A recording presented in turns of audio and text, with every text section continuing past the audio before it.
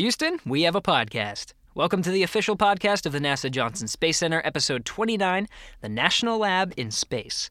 I'm Gary Jordan, and I'll be your host today. So this is the podcast where we bring in the experts, NASA scientists, engineers, astronauts, sometimes some of our partners. We bring them right here on the show to tell you all the coolest stuff about what's going on here at NASA. So today we're talking about the section of the International Space Station that's designated as a U.S. National Laboratory.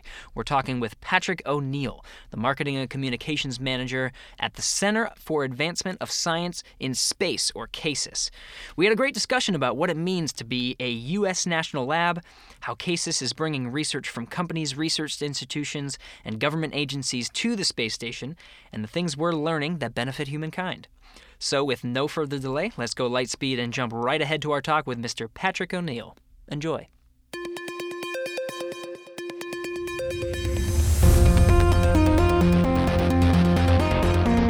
T-minus 5 seconds and counting. Mark. Launch commit lights are correct. Here she goes. Houston, we have a podcast.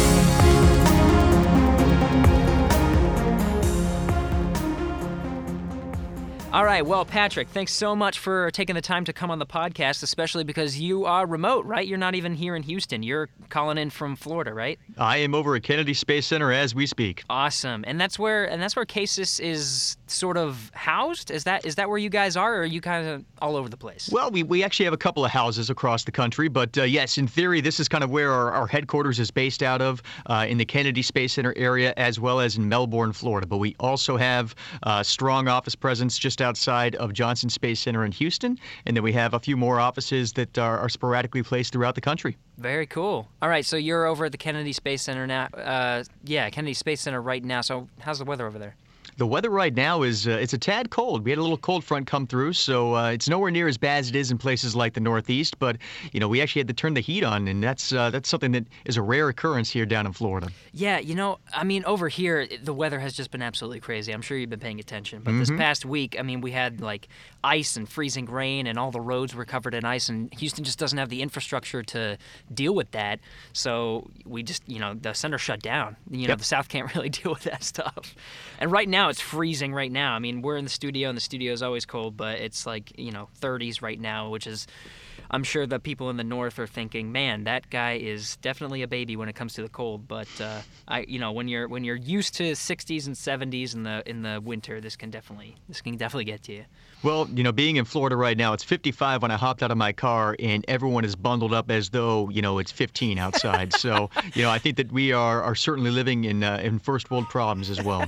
I've seen that before. I've been to, it was an air show out at Ellington Field one time, and it was low 60s and not a cloud in the sky, absolutely crystal clear day. And I was wearing shorts and a t-shirt because the sun was beating, and I thought it was a hot day, especially on the tarmac.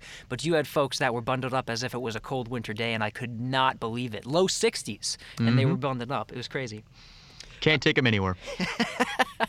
Okay, but we're not connecting, from across from Houston to Kennedy to talk about the weather. We're here to talk about the U.S. National Laboratory, and you, being the Marketing and Communications Manager of CASIS, have a pretty good understanding of just CASIS as a whole.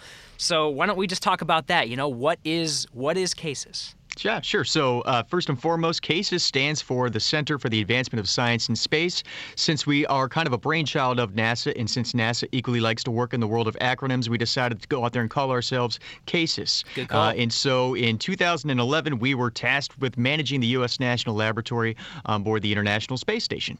Okay, and so that means what? Managing what is the U.S. National Laboratory? What is it that you say you do here? Yeah.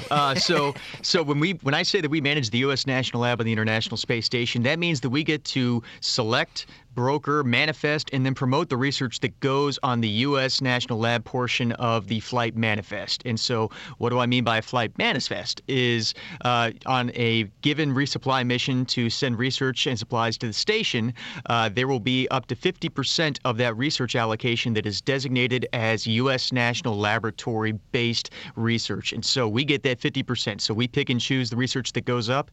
And within my role, I get to work alongside you and other folks at NASA to help communicate the benefits of the research that is going to the space station. Okay, I see. So the U.S. National Lab is a NASA thing, and then CASIS is the industry that manages it, I guess. I would say that the U.S. National Laboratory is a U.S. thing. U.S. thing, I see. And so a little bit of background on how the space station ended up becoming a national laboratory. In 2005, Congress, in their infinite wisdom, they were looking at all the research that was happening on the space station, and it was catered towards NASA's exploratory endeavors, living and working in space, better understanding the human condition, so that you can do long-duration space flight or go beyond low Earth orbit. And they said, that's terrific, and we're learning so much. But there's also so much more that we could be doing on the space station. What if we were to open it up to all sectors of the research community, whether that's Fortune 500 companies or innovative startups, academic researchers, student investigators? I mean, there's so much that we can do on the space station. So what if we turn it into a national laboratory and really kind of see what this thing is capable of from a research perspective, and see if we can't use the microgravity environment to benefit life on Earth? So in 2005, that's kind of how we got with this, the concept of a national laboratory. And then in 2010, I want to say, Congress worked with NASA saying, we need to have a non-NASA entity, a nonprofit organization, manage the research on this U.S. National Laboratory. And so in 2011, CASIS was selected by NASA to manage the National Laboratory, and we have been assuming management of the National Labs since that time frame. There you go. Okay, so what was originally a laboratory for NASA to do NASA research now is opened up to, is it anyone, or is it just people in the U.S.? And that's a great question. It is open in theory to anyone. However, you have to have U.S. subsidiaries or U.S. Interests involved. So, I mean, there's a variety of companies that we work with that might have headquarters overseas, but, if it's a pharmaceutical company, I'll give you an example, like Merck Pharmaceuticals. I believe that they're based in theory overseas, but they have such a large footprint here in the United States, and so we work with investigators that are based here in the U.S. I see. Okay. But then they can use, they can go through CASIS. CASIS will manage getting whatever research that they want to do up on the International Space Station because it will eventually benefit the U.S. citizens. Right. And what I would say, the caveat again, is that the research that we manifest and broker and send to the space station and then send back down to the space station in some cases, again, the caveat always has to be that there has to be a tangible benefit for life here on Earth, as opposed to, again, NASA is much more focused on exploratory research endeavors. How about that? Okay, and you said 50%. That's a decent amount of research. So that's a pretty good chunk of change, right? Yeah. Especially, I mean, you got that balance of there's a lot of human research that goes on that the astronauts do to themselves, right, to understand what is happening to the human body in space.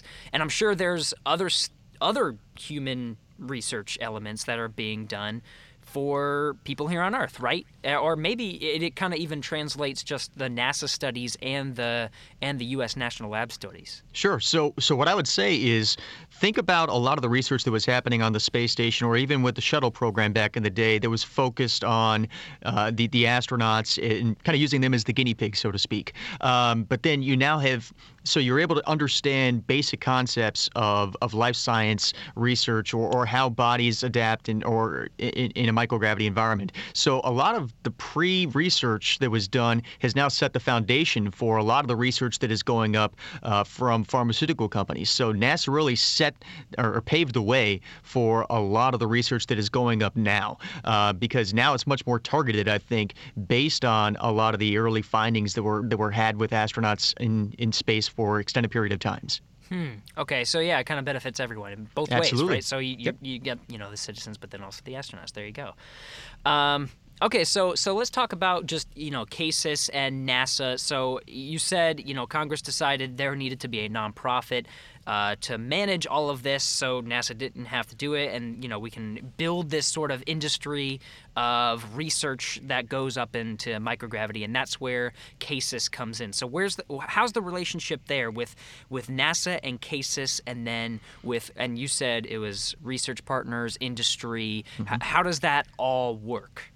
So what I would say first and foremost is that, NASA and CASIS, we truly like to use the concept that we are powered through partnership. Everything that we do, and I talk with your team on a daily basis, headquarters, and so from a PR perspective, there's an awful lot of strategy in place from a communication perspective. There is equally the same thing from a program science perspective. What are kind of the goals and objectives that we're all collectively trying to do so that we can communicate effectively to the public and to the research community that they can take advantage of this incredible research platform. So, there is an awful lot of back and forth that happens on a daily basis between our collective organizations, and it's all done, again, with the intention of communicating about the science now, as well as the opportunities that might exist for researchers down the road. So is CASIS the one that actually goes out and finds people to bring research to the U.S. National Lab? That's one of our jobs, and I'm sure that we'll talk a little bit more about maybe some of the other partners that are involved in helping to bring research to the space station and the National Lab in particular. But yes, that's one of the definite core functions of CASIS, is to seek out traditional partners, non-traditional partners, to try to just educate people again on how it is that your company or your research institution could be benefited by sending their research to the space station. And what I would throw in as a caveat for that is, and that's something that I have a chance to go and do frequently, is helping to tell that story of sending research to station. A lot of times when you go meet with a company, first thing that they sit there and say is, "Wow, that's really cool.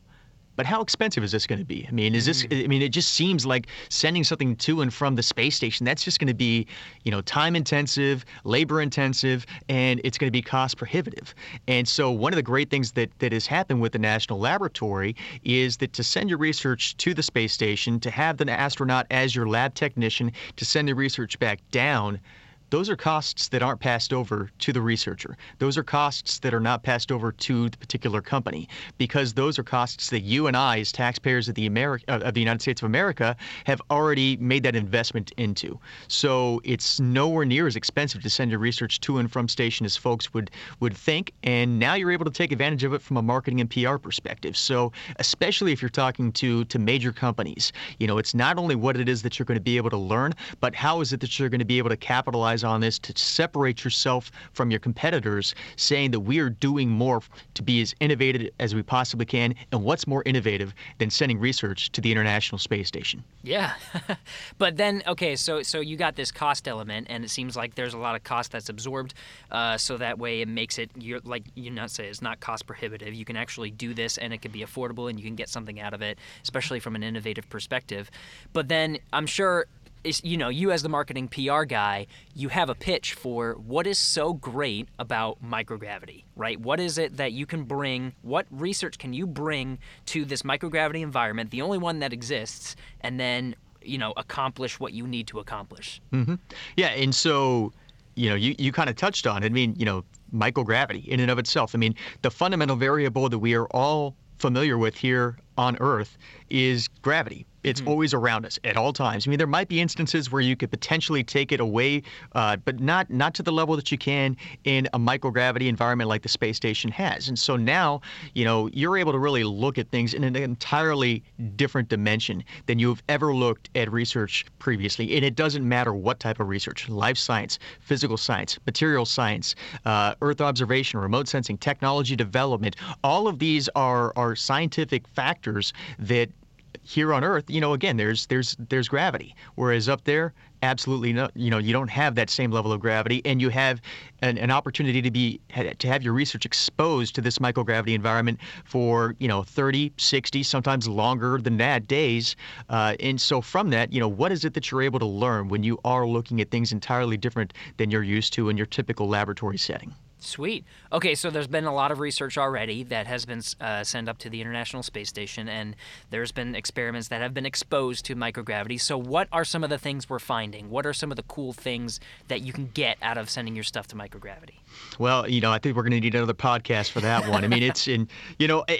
But again, I touched on it in my previous answer. It doesn't matter what type of scientific discipline you're focused on. Microgravity has the ability to enable findings that just, again, again, you're not going to find anywhere else. And one of the cool ones that came out last year, I want to say it was last year, was we brokered an investigation with Kentucky Space, and they sent planarian flatworms to the station, and they were looking to just kind of see how these worms regenerated in a microgravity environment, and they got a pretty peculiar result when one of them came back with 2 heads, and something like that. It's just you would just not think that would be the case, and now all of a sudden you have these worms on station for 30 days. They come back down, and then they just decide that they want to regenerate in entirely different ways.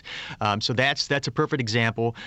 We've sent a variety of rodent research investigations to the station, and we've done that for multiple reasons. I mean, first and foremost, rodents represent a model organism that you can take advantage of, and their growth pattern is nowhere near as lengthy as ours. So if you're able to have rodents on station for 30 days, that might be the vast majority of their adult life. And one of the reasons that you would send rodents up is based on using the astronauts in the past, muscle wasting, bone density loss are greatly accelerated in a microgravity environment. So it almost truly accelerates that aging process, so to speak. Mm-hmm. And so you're able to kind of do that similar type of research on a rodent, for instance. And if they're on station for 30 or 60 days, that might be, again, the vast majority of their adult lifespan, because of the fact that they're in space, and it kind of accelerates that growth or aging process. So what can you do from a muscle wasting or a bone density perspective when it comes to research, and how can that potentially help the aging population here on the ground, or how can it help those that have been wounded in battle? I mean, those are the types of research investigations that have been happening on station and will continue to happen on station, because it's all about trying to improve the care or the lifespan or the quality of life for those of us here on Earth. All right. Yeah, learning a lot, especially, and this is one of those examples that we were talking about earlier where this kind of goes both ways, right? So you can learn about just what happens to bones and muscles in the microgravity environment, and then get way more samples than or examples, so you can kind of learn from them, and then kind of bring what you learn and then bring it down to Earth for research on stuff like, and I know one of them that comes to mind is research on osteoporosis, because it's a big, bone disease. So absolutely. Yeah. Now, I'm sure when you say you take your research and you send it up to space, right? I'm sure it's not just you just kind of throw it in the lab, right? I'm sure it's a laboratory, so there are facilities there. So what sorts of things can researchers or facilities can researchers put their experiments in? So, and I think that's a great segue, because to your point, it's not just as easy as just, throwing it up there and seeing what happens. Anything that goes to the station, first and foremost, has to be sent up in flight-certified hardware. And so when I talked earlier about, the flight up, the flight down, the astronaut as your lab technician, all of those are costs that are not passed over to the researcher. So then that leads to the question of, well, what is the out-of-pocket cost that's going to be passed over to the researcher?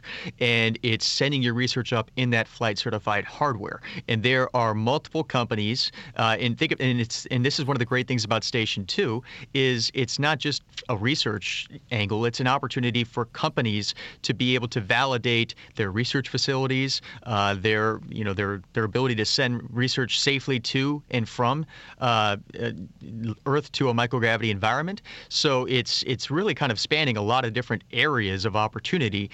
But as far as research facilities on station, there's a lot of things that are very similar to that of your normal lab here on the ground. I mean, so we talked a little bit about rodents. So we have a rodent research habitat. There's centrifuges. There's a 3D printer that is on station now.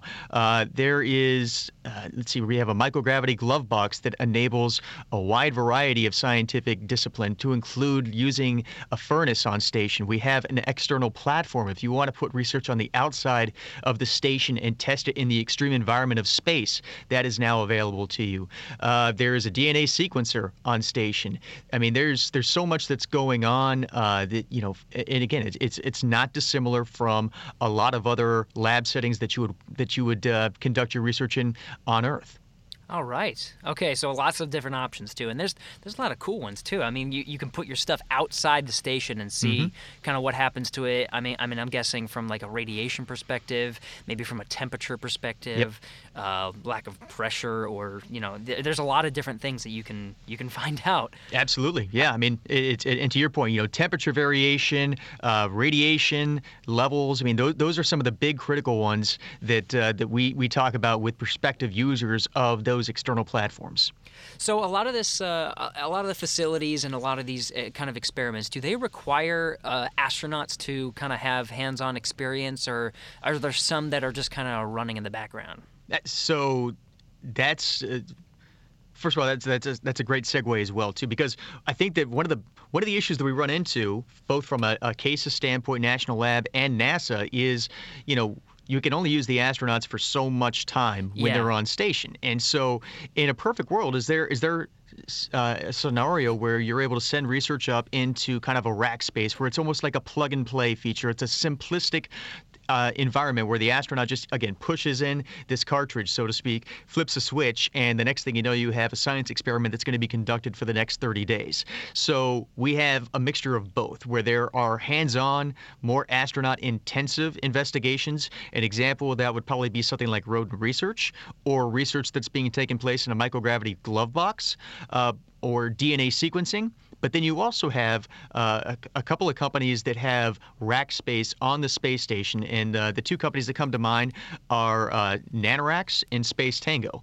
And think of that as facilities that are in a position to enable inquiries from life science to material science, and they just kind of go in this rack space, so to speak, and they kind of sit there for 30 days. And just it really depends on what the researcher's looking for. If they want to have a camera on the inside, if they want to test levels, if they want to, have a light on, things like that. I mean, all of those can be configured based on the needs of the researcher, but it's done with the intention to really simplify the process, get as much research up as possible, and not have to take away from all of the time that the astronauts are using on station for other endeavors that they're involved with. Exactly, and I know crew time is always just a hot commodity because they have to do so much. I mean, just coming up next week, they have to, and all of this week, they've really been preparing for a spacewalk, and or I guess 2 this month, and it's just that's a huge chunk of time that they have to prepare because spacewalks are very I guess just labor intensive. They're out there for 6.5 hours. They got hours beforehand of prep, hours afterwards of debrief. It's a long day, and everything has to be coordinated down to like the minute. I guess you can even say second, but I'll just say minute to make sure that the whole time is absolutely maximized. So they dedicate all this time beforehand, and then that they don't have as much time for research because they have to do everything up there. There's no astronaut and then a lab technician and then plumber. They are all 3 of those things. So it's crazy that all what they have to do. So I guess that's kind of helpful when things kind of run on their own. But you're right. There's stuff that if you're going to sequence DNA, you actually have to inject it. You have to have an astronaut go in the glove box and put something in a DNA sequencer, or actually work with the rodents in the habitat. So I mean, finding that crew time it can be a little bit challenging. At times, I'm guessing, right? It can be, and that's why we work in partnership with NASA to really kind of understand and identify the projects that are coming down our pipeline, conversely with what it is that is a priority for NASA. So that way, whenever we do send research up, we are able to maximize everyone's collective time. Okay, cool. So that thought makes me think of, or kind of lead to, the whole process of getting research on board the space station, right? You said kind of your process. So what is that like? Now, let's say you've gone up, you've connected with an industry or with a researcher, and they want to get something on the International Space Station. What does that look like? So in the way that it would work is, first and foremost, if you do want to send research to the space station, you got to submit a proposal. So you have to submit a white paper that basically says, this is what I want to send to the space station. This is why I think that microgravity can enhance the findings of what it is that I'm presently doing on the ground. And so we have this kind of open forum where we allow anybody to submit a white paper at any time, and then our team will evaluate that. And so as we are starting to evaluate these, first and foremost, the question that we have to ask ourselves is, does it need microgravity? I mean, is this something that can be done in your lab settings, or is it going to make sense to be done in a microgravity environment on the space station? Second of all, is it operationally feasible? Is it something that we can put into a facility that already exists on station? Is it something that's going to be safe to have be on the space station? We don't want to endanger the lives of the astronauts. So.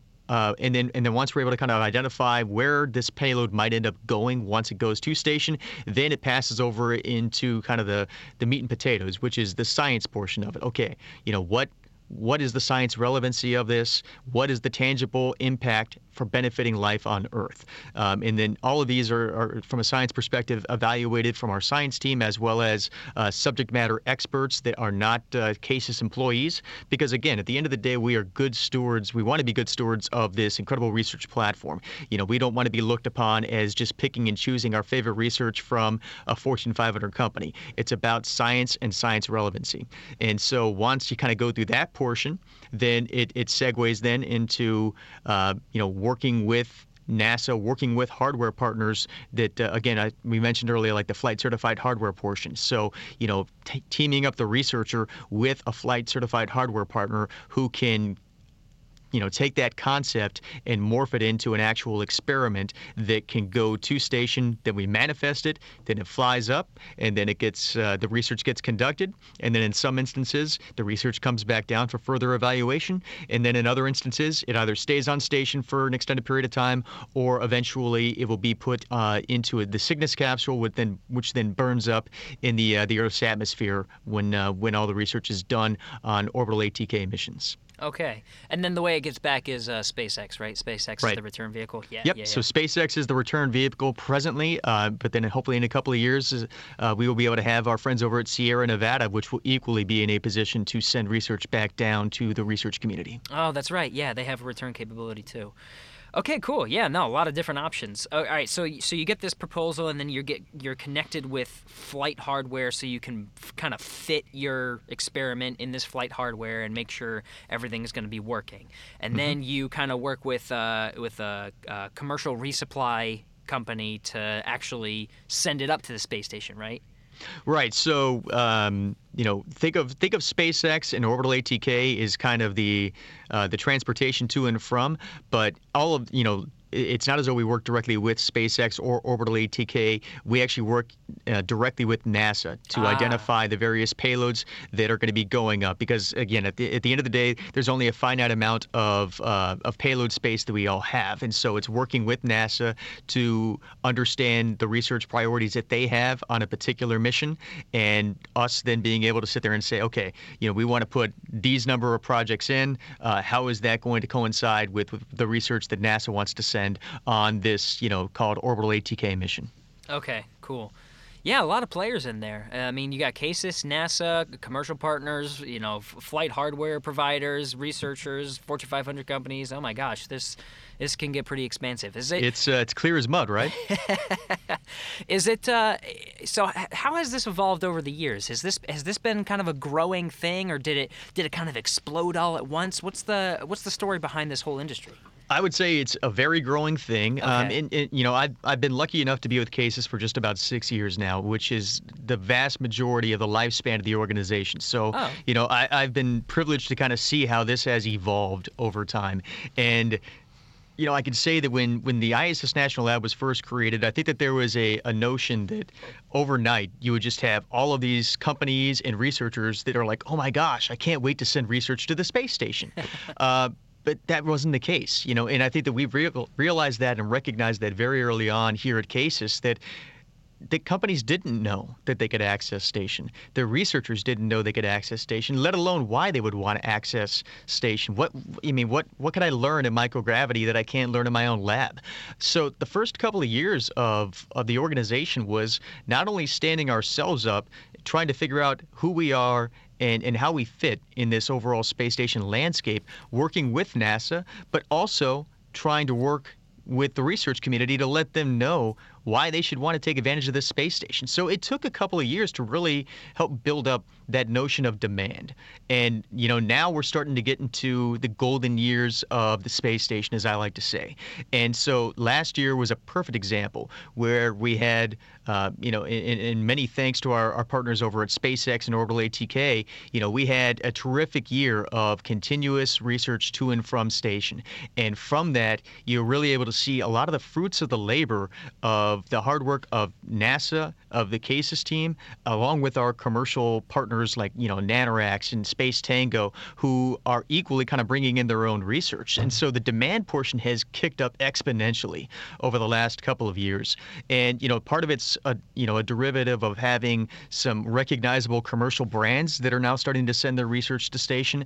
And part of it's also just, over time, enhancing how it is that we put together our pitch and educate people on how they could take advantage of stations. So it's been a process, but I would say that it's been an incredibly fun and unique process for all of us to be involved with. And now we're really able to again kind of enjoy the fruits of the labor. Yeah, exactly. This is, I mean, if you think about it, it's all kind of new, right? I mean, you think about things going to space. That's a NASA thing, right? You're talking about space agencies, international partners, like these big time players in the space world. But now you're going to open it up to so many different people to actually send stuff to space. And the space industry itself, I see it all the time, just constantly growing and people talking about it. It's kind of cool to see this thing kind of grow, expand, and mature, I guess. Well, on top of that too, I mean, it's funny. I was reading an article the other day where they were talking about the emergence of the suborbital research community, and one of the things that we talk about with suborbital research is that it might be a great precursor to setting the foundation for even better research on the International Space Station. So, you now even have that community that is now part of this quote-unquote space race, if you will. So there's just so much activity that's going on right now, both from a NASA standpoint, a space station standpoint. You have all of these commercial launch providers that are now starting to get into the mix. I mean, you have to sit there sometimes and say one of the reasons that they're all getting involved is because they see the opportunity, they see the demand is beginning to swell, and that space in the space station is very indicative of that. Yeah, I like the way you say it too. It's kind of like the golden age, but with competition comes innovation, so that's kind of exciting as well.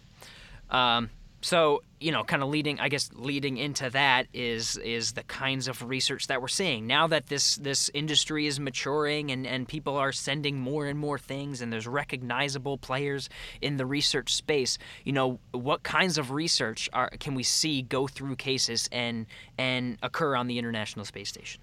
So, again, it really spans all scientific disciplines, but as we're kind of forecasting into 2018, I guess it gives me a good opportunity to plug some of the research that we're expecting to have go up hopefully in a couple of months on the next SpaceX resupply mission. Okay. And it's kind of a diverse set. I mean, so we have research that's looking at wound healing. We have research that's looking at metabolic activity tracking. We're going to be having 2 new facilities that are going to go on station that help to enable further research. One of them is going to be kind of an updated centrifuge, and so that centrifuge is going to be able to have research almost be side by side. Maybe you have one that is reacting because of microgravity, but then you have a centrifuge right next to it, and maybe you're trying to create conditions that are similar to what it's like on Earth. So you have this, these 2 differing types of investigations that are now happening right next to each other, and you're not having to do one research on the ground simultaneously with another one in space to see kind of what the reaction difference is. Now you got them right next to each other. So that's kind of a cool principle for researchers to take advantage of.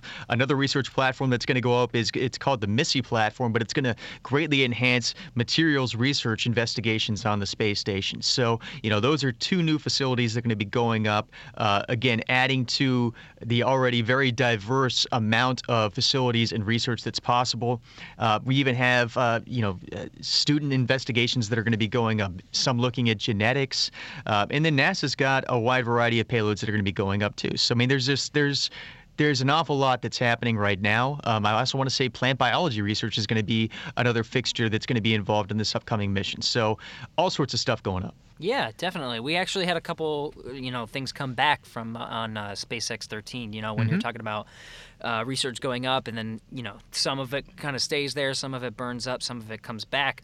There's plants that were actually on SpaceX 13, right? There were plants that, there was a couple of different plant biology experiments that went up. One from an academic institution, and then one from a very recognizable commercial brand. But I think that plant biology research is a great example that it spans all sectors. NASA's been doing plant biology research on station and on shuttle for years. I mean, the Veggie project is something that has gotten great visibility as astronauts try to get beyond low Earth orbit. They're going to need to harvest or create their own food supplies. So NASA's been involved in that. But then you have academic researchers who are looking to just kind of ask those basic questions of how do plants react when you no longer have gravity as a variable? Which ways do they grow? Why do they grow that way? What happens when you don't have that much sunlight on them? How do they react? But then you also have commercial companies that are now sending plant biology research experiments to station with the intention of improving agricultural processes here on the ground. But again, it's really hitting on so many different areas now. I mean, again, it's whether it's government organizations, academic researchers, commercial companies, and all of that in some ways is kind of what you want with a national lab. You want a variety of thoughts and ideas for how to tackle various types of research. Yeah, definitely. I think Veggie is a great example because Veggie is a facility, right? So right. it's a place where if you need to do plant research, this is where you're going to do it. It's one of the places on the space station where you could do it, and it's just from kind of playing with plants in space that they've come up with. All right, we're going to use lights, these LED lights, and we're going to use these things called pillows, and they're going to grow in these pillows where it has all the soil and nutrients and nutrient delivery system. And then they just came up with this place, and now boom, if you want to grow a plant or see what happens to a plant, this is where you're going to do it. Mm-hmm. And the one you said before was outrageous red romaine lettuce. That was actually the first time that Americans ate lettuce on the station. That was pretty cool. That was pretty cool. Well, so projects like that bring, I think, great visibility for exploratory purposes. But then there's also a lot of projects that are happening on station that have kind of a dual usage, or NASA and CASIS and the ISS National Lab working together in partnership. And one of the ones that just came back too was a rodent research investigation where think of NASA as kind of being the leaders of the rodent portion of it, and then the National Lab working on kind of the research side of it. So the Houston Methodist Research Institute partnered with pharmaceutical giant Novartis, and they were looking at implantable chips in rodent research, again, with the hope of ultimately improving life on Earth, whether that be through cancer understandings, as well as things like osteoporosis and diabetes. Whoa. Okay, so it's a device that can actually be implanted and kind of help out with that, right? Right, and hopefully better monitor conditions within your body. Yeah. And then we had also, speaking of something like that, we also had another one that just came back down. There was a glucose biosensor that was looking to improve day-to-day diabetes management. So the efficacy of insulin being, disseminated into the body to make sure that it has max potency. Okay, yeah. So a lot of a lot of these medical kind of industries kind of in this space, right? Yeah, right I would now. say, think about it like this too. It's almost, like low-hanging fruit, if you will. So we see an awful lot of pharmaceutical companies that have been involved in life science research on station. But again, a lot of that kind of predates the national lab concept and was really kind of hearkening back to the research that NASA was doing specifically on the astronauts living and working in space. And then, some of those basic understandings now being passed over and allowing the private sector to be able to take advantage of some of those early findings and now incorporate that into their research. They can hopefully create therapeutics or drugs that can improve patient care here on Earth. Nice. All right, so the glucose biosensor one, that one was I saw a picture of it. It's like super tiny, right? It can fit Yes. on your finger. Just a little guy. Yeah. So my question is what about microgravity makes the space station a good place to test that tiny little sensor? So it's not so much the sensor itself, but I think that it was more focused on the fluid flow of, kind of shooting out that insulin and making sure that it is as efficient as possible. So, you send this thing up with its the insulin or a mock-up thereof, and again, kind of see how that flows in a microgravity environment. Again, done with the intention of really maximizing every time that it kind of shoots out into your body. That's right. Okay, yeah, making sure that it's consistent, right? No matter where it is or what you're doing. Not just consistent, but that it's also giving you the most powerful and most effective kind of shoot, so that way it gets into your blood as fast as possible, and you're able to kind of go about living your life in a normal capacity, as opposed to maybe waiting 15 to 20 minutes. Maybe this is going to be much more instantaneous into your body. Yeah. Okay. Yeah, there's a lot of cool studies. Another one on SpaceX 13 that I'm thinking of. They're actually trying to manufacture fiber optic filaments, right? And try to figure out, if like space manufacturing, right? So I guess are they trying to build a space manufacturing kind of industry, or just kind of test its capability on Earth and kind of the same thing, right? Make sure it's as powerful, as consistent, that kind of thing. Right. Yes. So our partners over at Maiden Space, they are also quite famous for having the 3D printer on station. They kind of wanted to take that next step into looking at on-orbit manufacturing capabilities, and so that's kind of where you're looking at fiber optic technology, which could potentially enhance I guess a lot of the things that might be happening within the advanced communication or DoD type communities. So Maiden Space was looking to see how these filaments react in a microgravity environment. Can I grow them more purely, so that maybe it's something that is grown in space, or harvested, if you will, even though it is fiber optic technology, but then taking that back down to Earth and actually selling that. So yeah, I mean, how can we use the space station as an ever-evolving platform, not only for research, but also, again, for on-orbit manufacturing capabilities? It really is kind of an interesting way to think about the space station as we continue to move forward. And there's going to be other companies that are equally looking to do similar types of on-orbit manufacturing capabilities in the future. And that's almost, again, that's when we're talking about the station, that's what makes it so exciting right now. It's not just research, and it's not just the commercial companies that are sending research up, or academic researchers, but it's companies being able to leverage microgravity to enhance their business findings and validate why it is that we need to continue to have a commercial presence in low Earth orbit, potentially beyond this space station. That's right. One of the things that always comes to mind when it talks about like growing stuff in space, the thing that I always think about is protein crystals, because that one was kind of, I guess you can call surprising, because they actually grew differently, and I guess you can say almost more perfectly, because they didn't have stuff weighing down on them. Was it a positive finding? That it's a very positive finding. Yeah. So there's a variety of companies that have been doing protein crystallography research, or academic researchers that are looking at protein crystals. And I think that you actually kind of hit it on the head. In a microgravity environment, you're able to grow crystals in a more uniformed or perfect manner, which would potentially allow for you to dig in and better understand the genetic makeup of some sort of a protein. One that comes to mind for me that has gone up multiple times is we have partners over at Merck Research Laboratories, and they have sent 3 separate, I want to say, protein crystallography experiments, and it's being done with the intention of improving the efficacy of Keytruda, which is an FDA-approved drug that is now done for cancer patients. And so right now, even though the drug's already on the market, if you go and you get shot up with this, you're basically in the hospital for an entire day.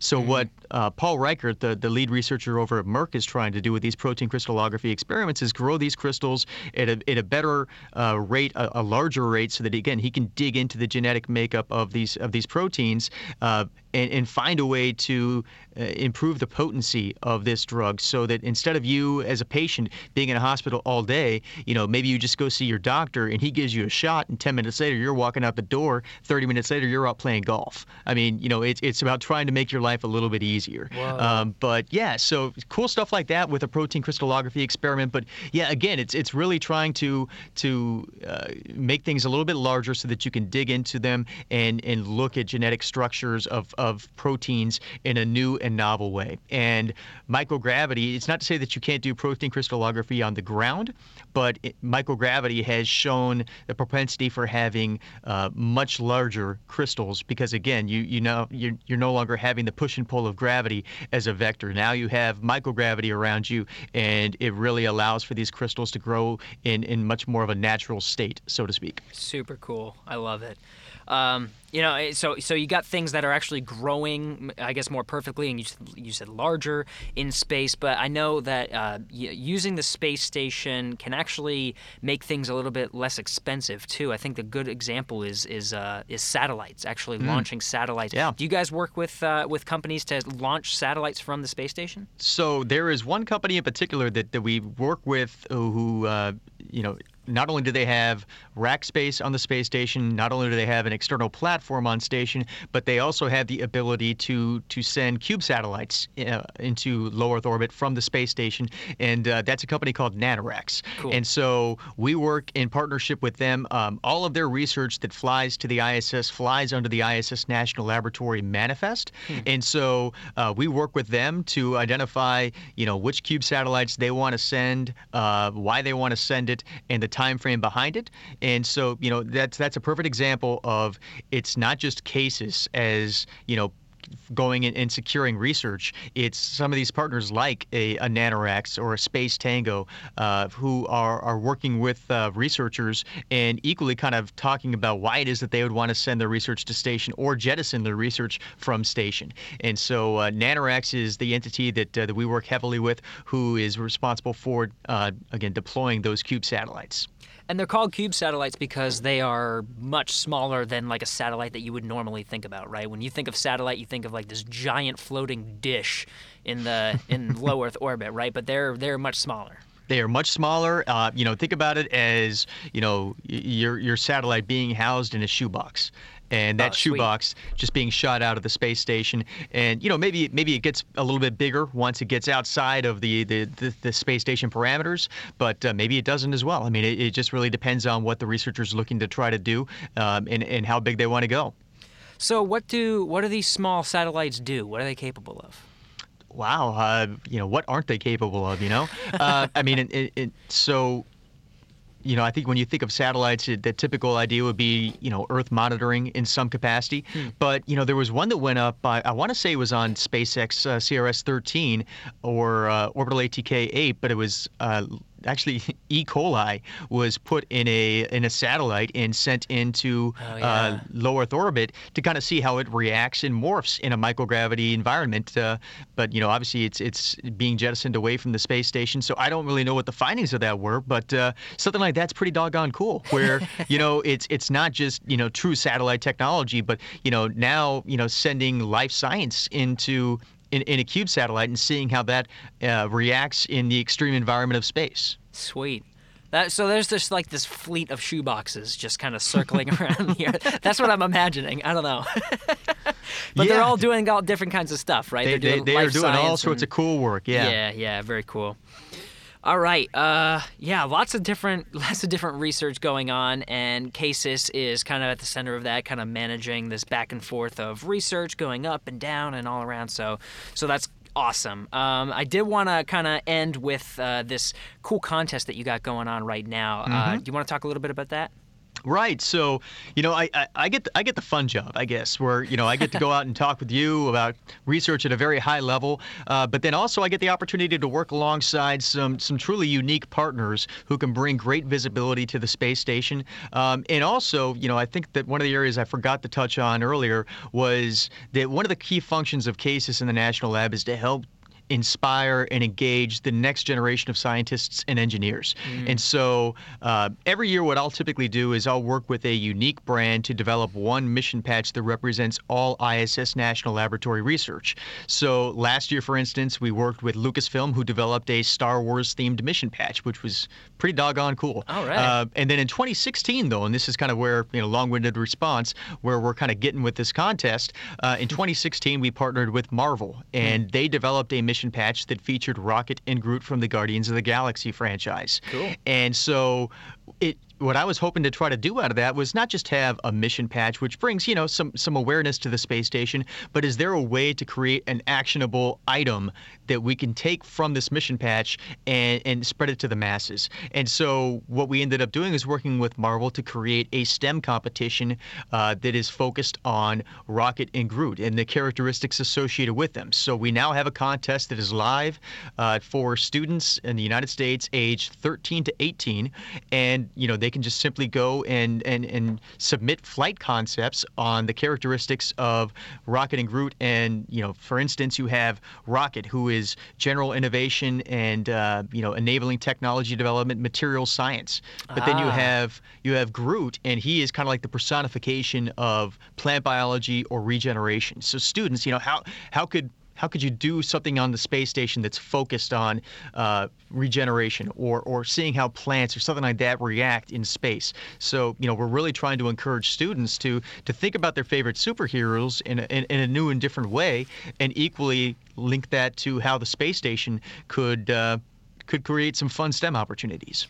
Cool. Okay, so they're designing research for each of these teams, or is it like a set thing that they have to accomplish? Like, what's the whole contest? So the contest itself is actually fairly basic, where it's truly submitting a white paper. Oh, okay. If you want to, if you're interested in material science and thinking about how Rocket would want to do research on the space station, what would you send to the space station? Why would you send it? What could you learn that you can't learn here on Earth? Conversely, if you're a fan of regeneration, how can microgravity enhance regenerative medicine? Submit a concept on what you want to send, why you want to send it. I mean, it's basic, yet at the same time, what we're going to end up doing when the contest is done is we're going to select two concepts, one from Team Rocket, one from Team Groot, and we're going to turn those concepts into actual experiments, and they will launch to the space station later this year. Oh, sweet.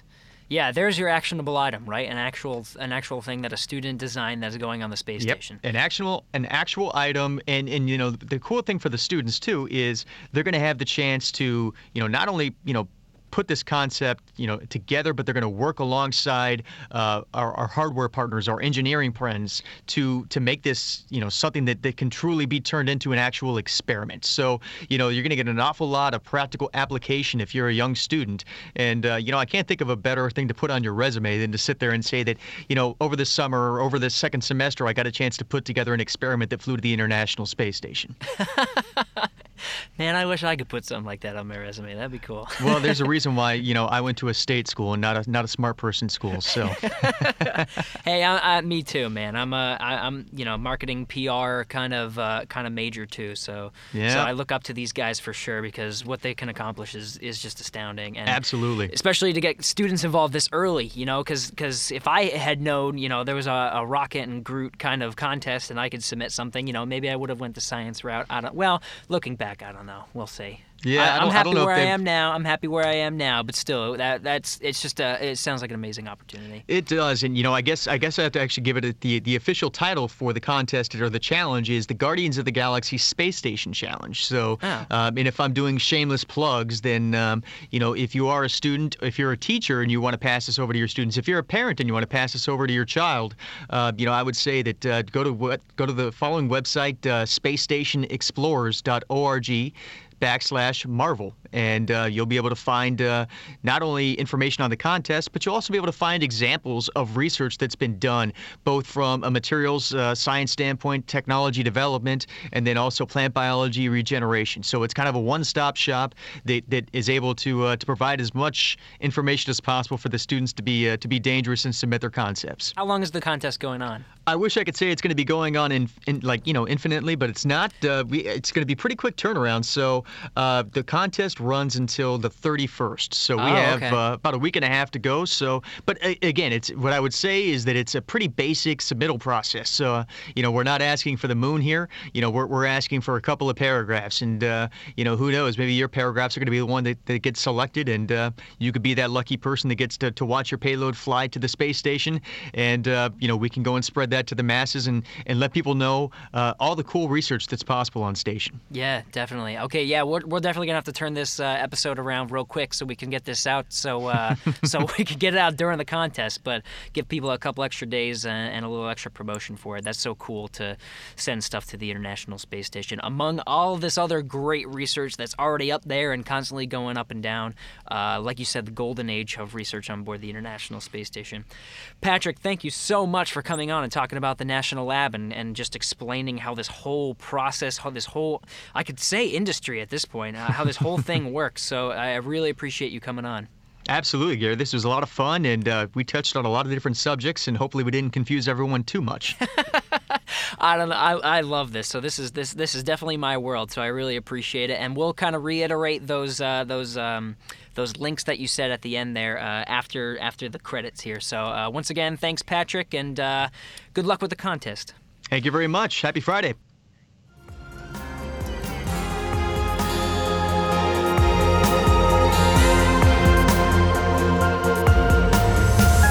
Houston, go ahead. Stop of the space shuttle. Roger, 0J, and I feel fine. Shuttle has cleared the Became tower. a stage for all mankind. Actually a huge honor to break a record like this. Not because they are easy, but because they are hard. Never Houston.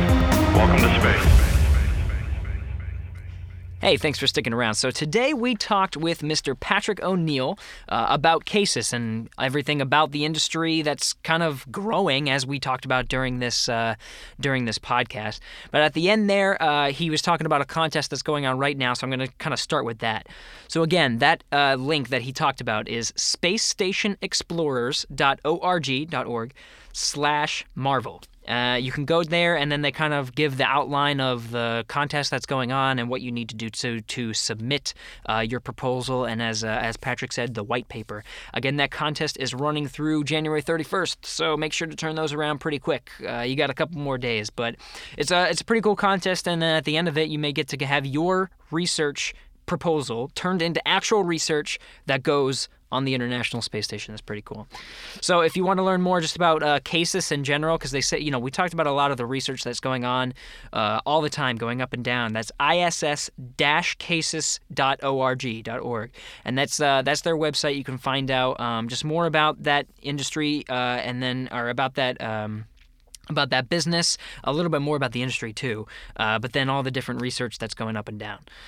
So on social media, CASIS is at ISS-CASIS, Twitter is at ISS_CASIS, and Instagram is at ISS_CASIS as well. Otherwise, you can follow the International Space Station, as we say, almost every show. That's International Space Station on Facebook, and then at space_station at ISS. That's Twitter and Instagram, as we always say. And then on the ISS accounts, if you use the hashtag AskNASA on your favorite platform, you can submit an idea for an episode of the podcast, or maybe ask a question.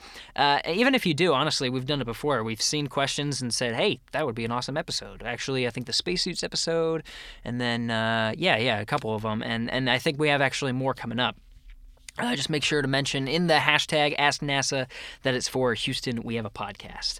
So this podcast episode was recorded on January 19th, 2018.